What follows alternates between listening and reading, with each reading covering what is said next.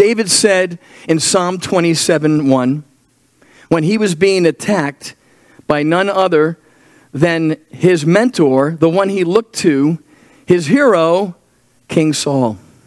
King Saul had turned on him because King Saul had some issues, some serious issues. That's not what this message is about. But when David wrote this psalm, and it's probably one of your favorites, it's one of mine, it's Psalm 27, and it begins with this: the Lord is my light and my salvation. Whom should I fear? The Lord is the defense of my life. Whom should I dread? Other words that are used in that first famous verse that classical pieces have been written about, musical pieces. The Lord is my strength. He's my stronghold. He's my protector. He's my fortress. But I like that word defense. The best offense is a defense.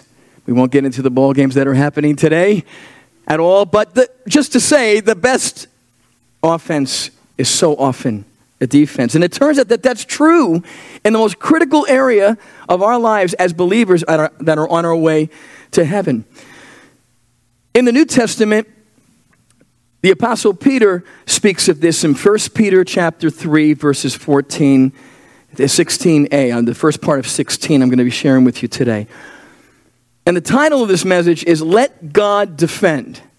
Let God defend, or really the fuller title is just one more word. Let God defend you when you're being attacked. If you're even allowing yourself to be in a context to be attacked. Now, I learned this early in my life. Some of you have heard my testimony. I'll just give you that little brief ditty here. For those of you that are new and I haven't met you yet, I was saved. I was born again at the age of 6. Thanksgiving 1969. That gives away my age. And then at the age of 9, baptized. And then through my early years, learning what it meant to follow Christ, understand his lordship, submit to that to the best of my ability. And then right around the age of 16, I started to clearly sense that God was calling me to the ministry. And it was right during that time that I was in a secular marketplace called public school in Staten Island, New York.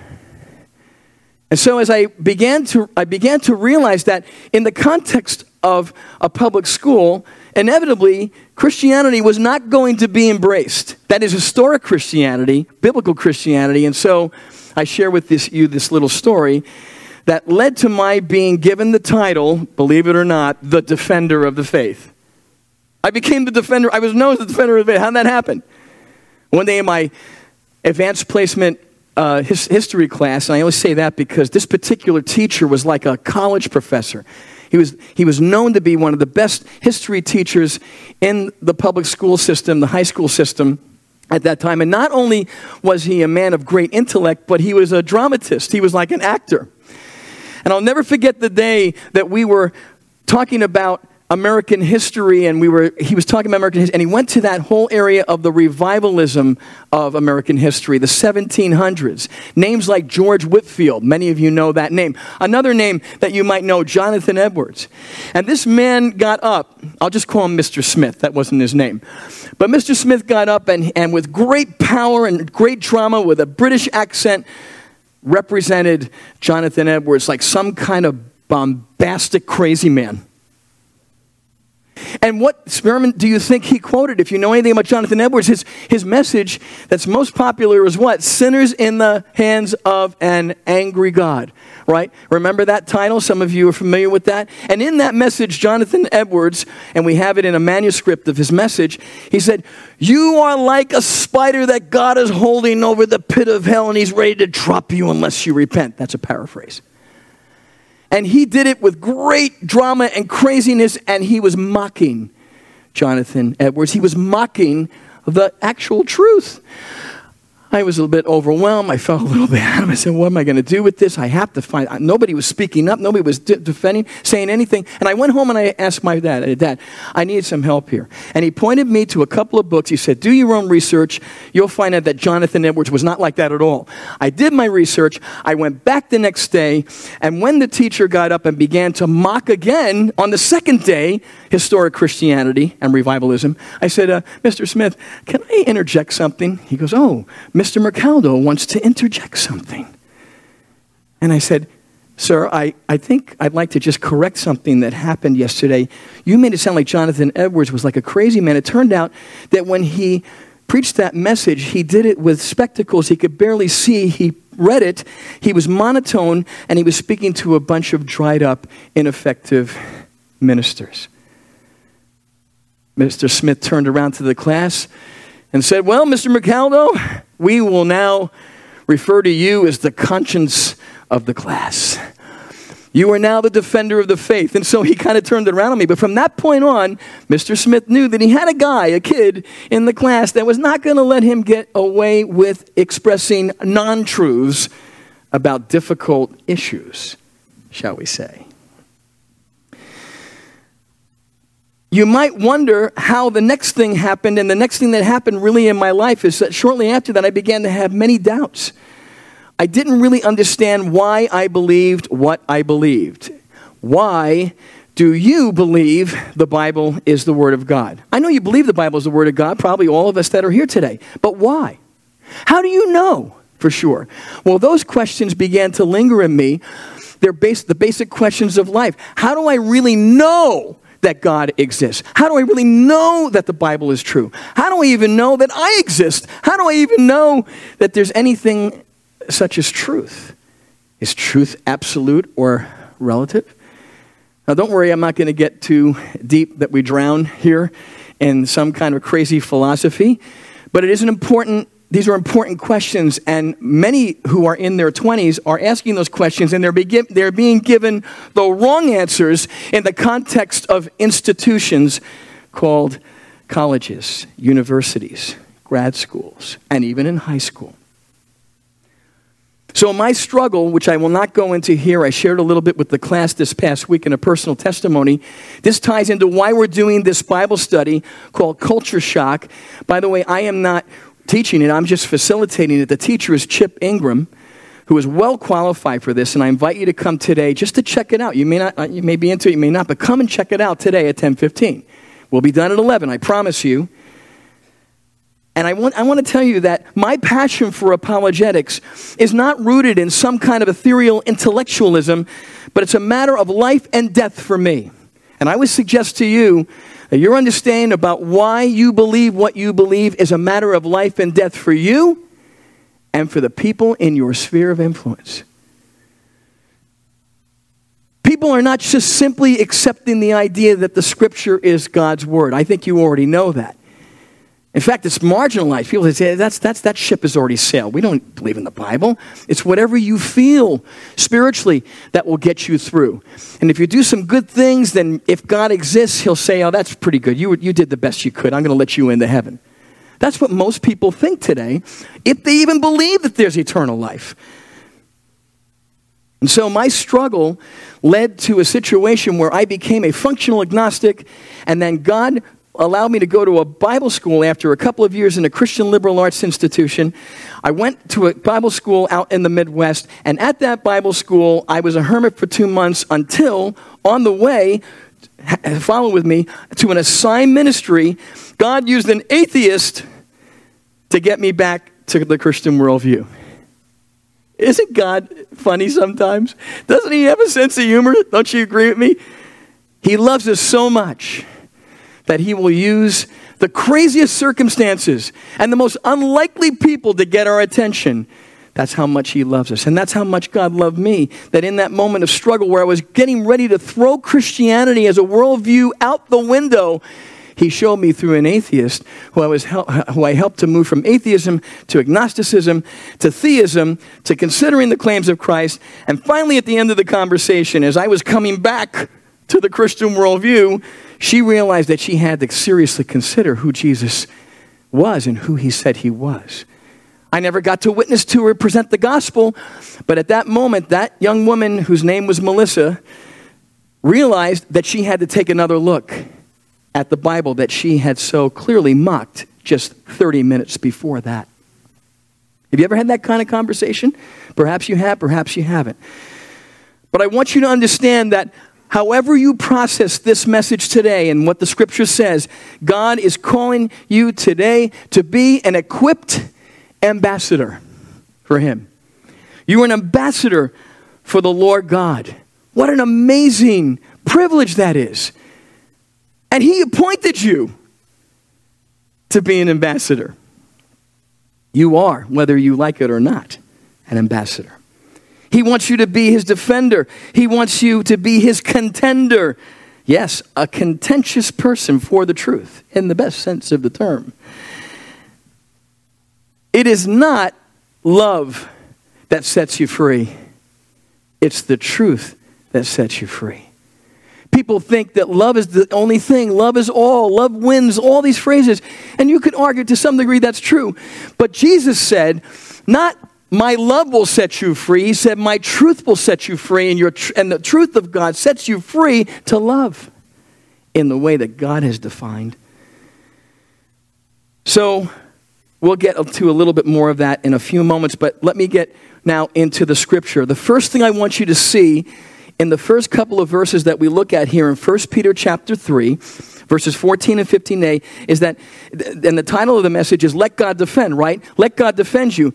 So God is calling us to be grateful and submit to him as the God of justice, the one who will bring all things to justice.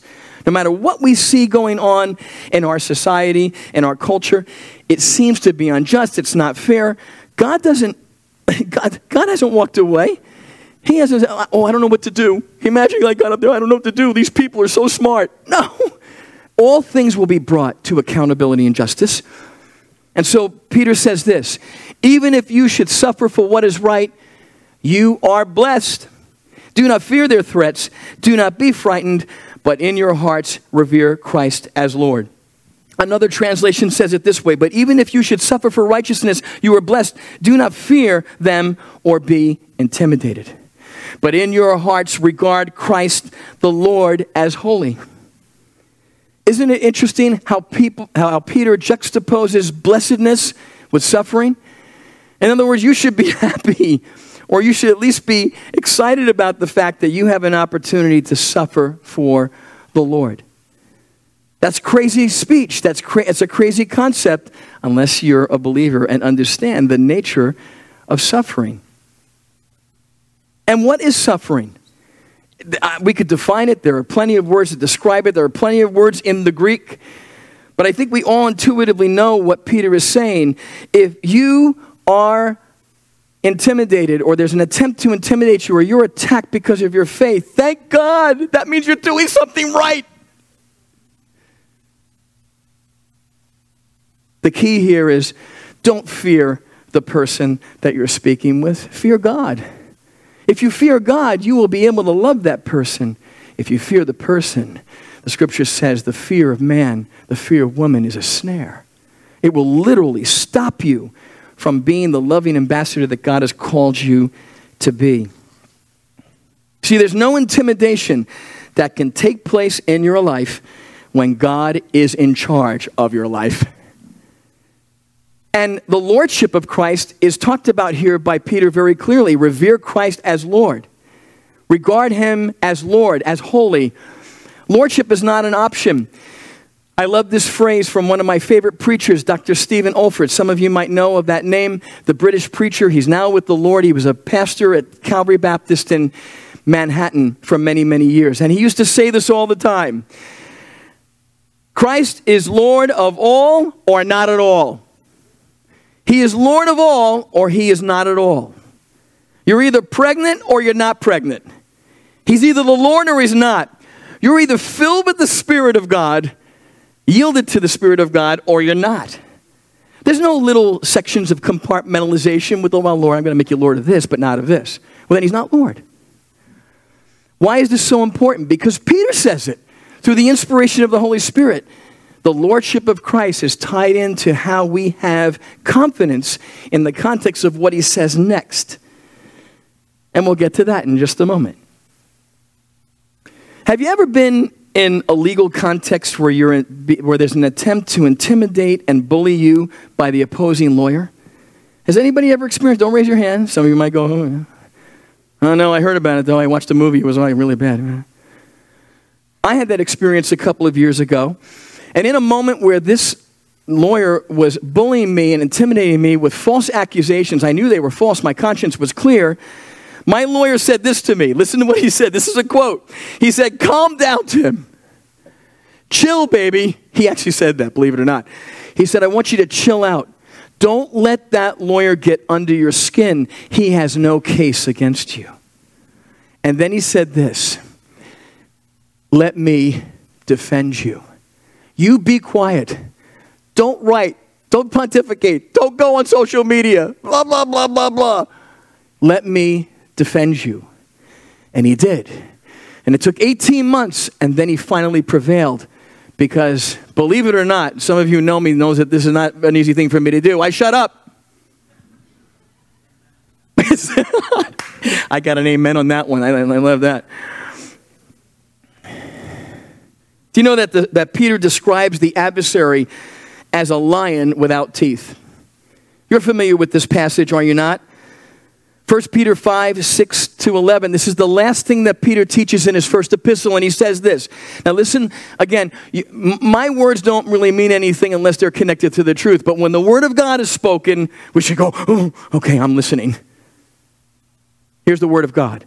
"Humble yourselves, therefore, under the mighty hand of God, so that he may exalt you at the proper time, casting all your cares upon him because he cares for you." There's one of the keys to getting rid of any anxiety that you have in your life. Just cast your cares on him. He cares for you. "Be sober-minded, be alert," and here it is, "Your adversary, the devil, is prowling around like a roaring lion, looking for anyone he can devour." What's the instruction and response? Resist him, firm in the faith. In other words, resist him, stand firm, don't run away.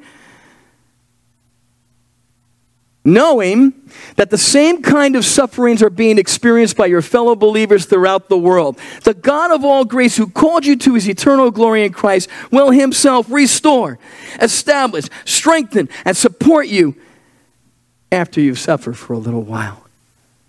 Isn't that interesting? To him be dominion forever. And that great crescendo, Peter says at the end of 1 Peter, amen. So what's the key in that passage? Did you know that when a lion roars, it's an indication that he's out of gas? He doesn't have teeth anymore. He's toothless. He's a toothless lion. Satan is a toothless lion. Why does a lion roar? A lion wouldn't roar against its prey to let the prey know that he's coming after. Why he roars is that the prey would become fearful, turn around and run the other way right into the mouths of the teeth-filled lions. You got it? Satan is a toothless lion, and he's roaring, but God calls us to stand firm. And when someone in your life begins to question the fundamentals of what Christianity are all about, whatever it may be, the Bible, eternal life, issues like we're going to be talking about over the next 12 weeks in our Bible study, and other things that Pastor John will be bringing to us as time goes on in the messages, know that the adversary is toothless. He's toothless. Let God do what he's called you to do, equip you to do what he's called you to do, love him, and do what he says. Let God defend you. Be grateful, be happy that you're allowed to suffer for his sake and submit to his lordship. But the second thing I want you to see is this, and it's in 15b, the second part of verse 15, 1 Peter chapter 3. Let God defend you. Be prepared and be ready for questions that are going to come your way. Here's what the scripture says. Always be prepared to give an answer to everyone who asks you to give the reason for the hope that you have. Another version says this.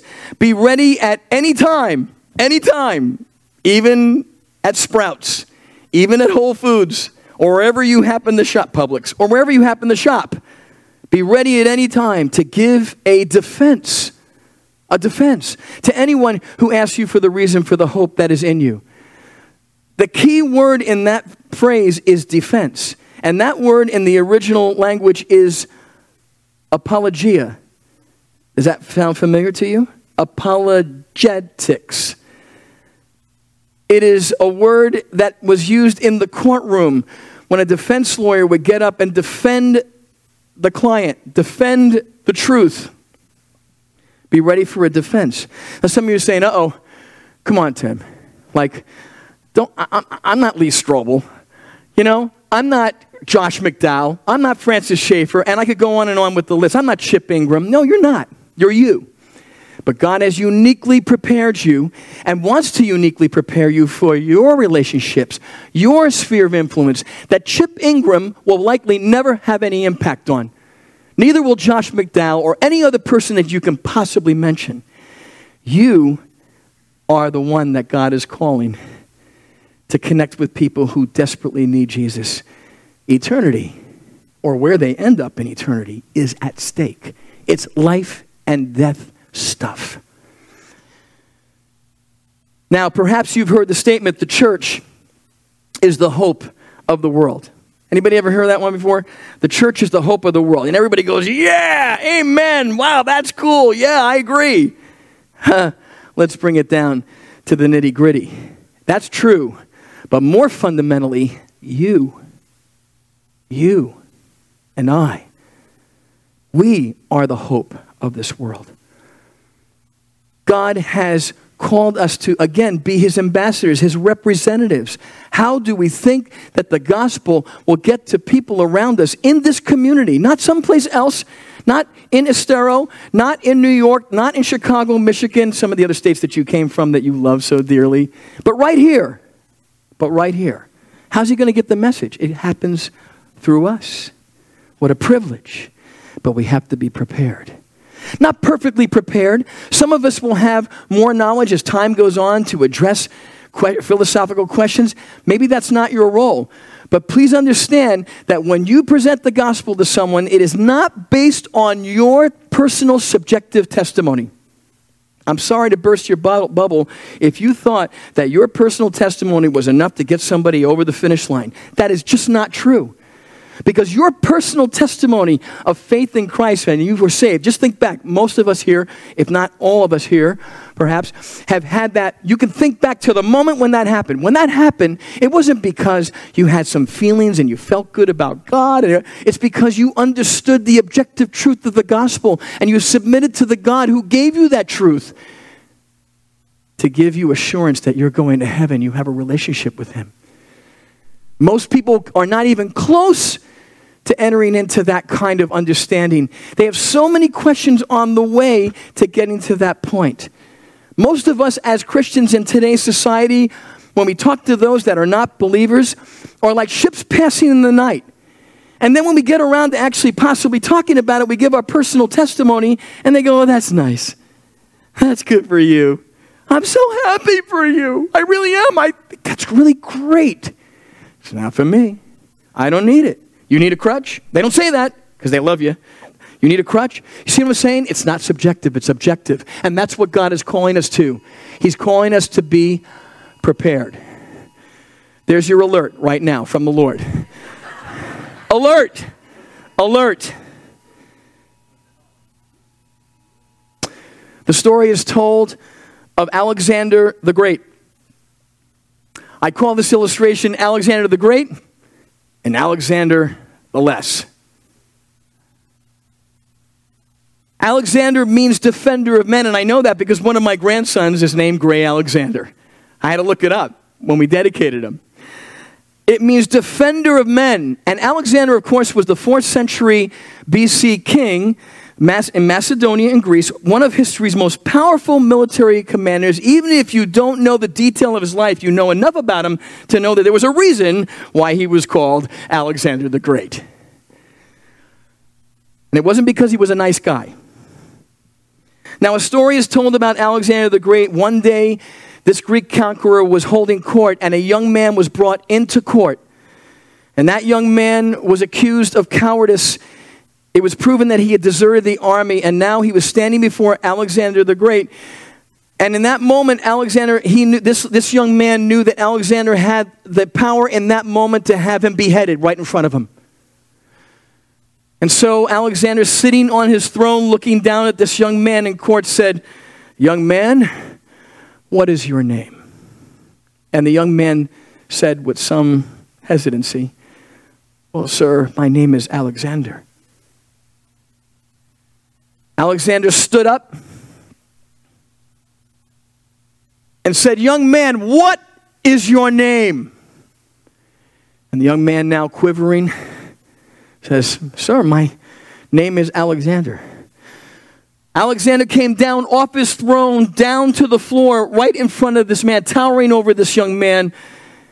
And he said, and he shouted, "Young man, what is your name?"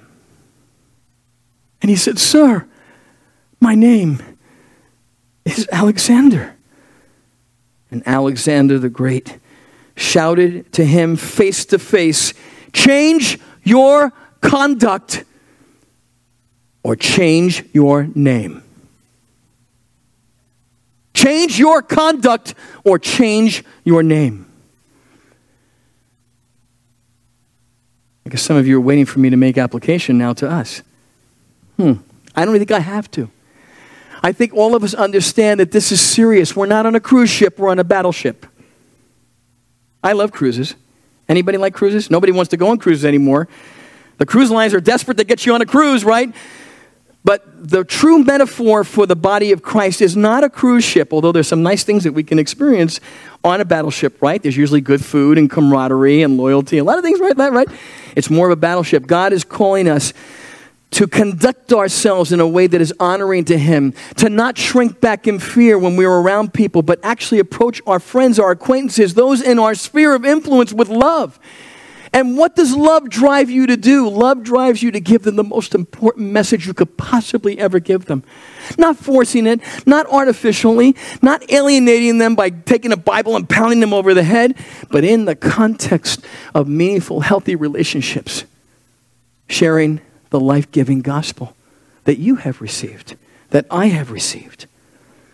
And there's one more thing that Peter makes very clear, and it's found in 1 Peter 3, 15 and 16, right in that range. And here's what I want you to see. Let God defend you in those moments that you have an opportunity to share. Here's what I would say about it. Be infused and refuse to compromise. Be infused. What do I mean by be infused? Be infused by the Holy Spirit. Be controlled by the Holy Spirit. And you'll see why in a moment. And refuse to compromise in your personal life. That's exactly what Peter says in this verse. He says, but do this. Do what? Defend. Be ready with an answer for those around you who are on their way to eternal hell without Christ. But do this with, what does it say? Is it there? The verse. There it is. Do this. Well, it's the verse before that, but that's okay. I'm going to read it to you. Do this with gentleness and respect, keeping a clear conscience. Do this with gentleness and reverence, keeping a clear conscience. Isn't it interesting that Peter picks out the word gentleness? Isn't that one of the fruits of the Spirit? It is. The fruits of the Spirit, or one would say the fruit of the Spirit, because it's one happy combination, isn't it? Love, joy, peace, kindness, goodness, patience, faithfulness, gentleness, self-control. The relational elements of the fruit of the Spirit are all to be combined when we are giving answers for the hope that is within us. Peter gives the whole picture for how we are to be prepared. Paul said to Timothy at one point, the goal of my instruction to you is love from a pure heart, from a good conscience, and from a sincere faith. If you take those three concepts from 1 Timothy 1:5, 1 Timothy 1:5, if you're taking notes, those three things, love, agape love from a pure heart, a good conscience, and from a sincere faith. People can smell a phony from miles away, especially when it comes to spirituality. And look, I'm a New Yorker. Some of you are from the Northeast. It doesn't matter where you're from, anywhere you are. If you're being phony and you're not being sincere, people pick up on that right away, and they'll be nice to you. Well, bless your heart. Bless your heart, brother. Or bless your heart, sister, or whatever they would say, and they'll just reject it. People are looking for authenticity, and Paul indicates that, and that's tied into everything that I've said today. My brothers and sisters, God has called us to defend His truth, to do it in love, and to leave the rest to Him. You see, your God and my God is good and just. He's our creator. He's our redeemer. And when we show gentleness and respect to another person, it's based upon the fact that the only difference between you and any other person who's ever committed the most heinous crime is the grace of God, because that person's made in the image of God as much as you are. The basis for respect and gentleness toward people who are even coming against you with attempted intimidation about things that are spiritual and true is to love them and to cut through that and see through that veneer and love them into the kingdom, but love them into the kingdom by speaking the truth in love.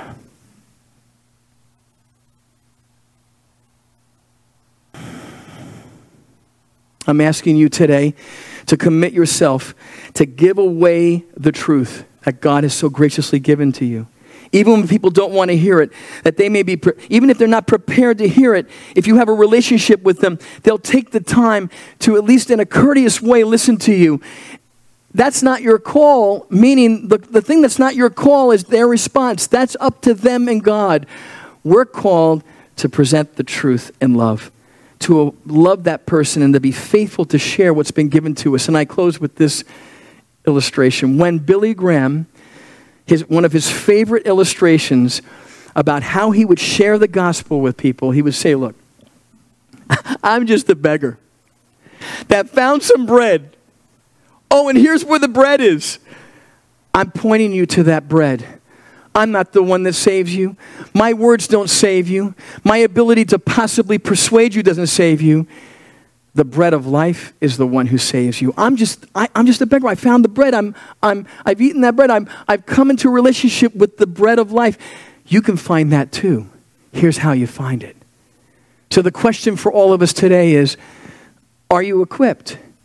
Do you know how to share the gospel from A to Z and bring someone to a place where they can actually make that connection personally with the God of the universe and receive salvation? And on the way to doing that, are you prepared possibly for questions? Let me give you one more quick hint as I make my final statement and we pray together. Please understand this. This is so important. If someone is asking you a question that you can't answer, it's okay to say, I don't know. But I promise you, I'll do the research because I'm confident that there is an answer. Let me do some research. You see, we don't have to have all the answers, but we have to be prepared as we possibly can be. Now, I'm going to ask you to stand. We're going to pray.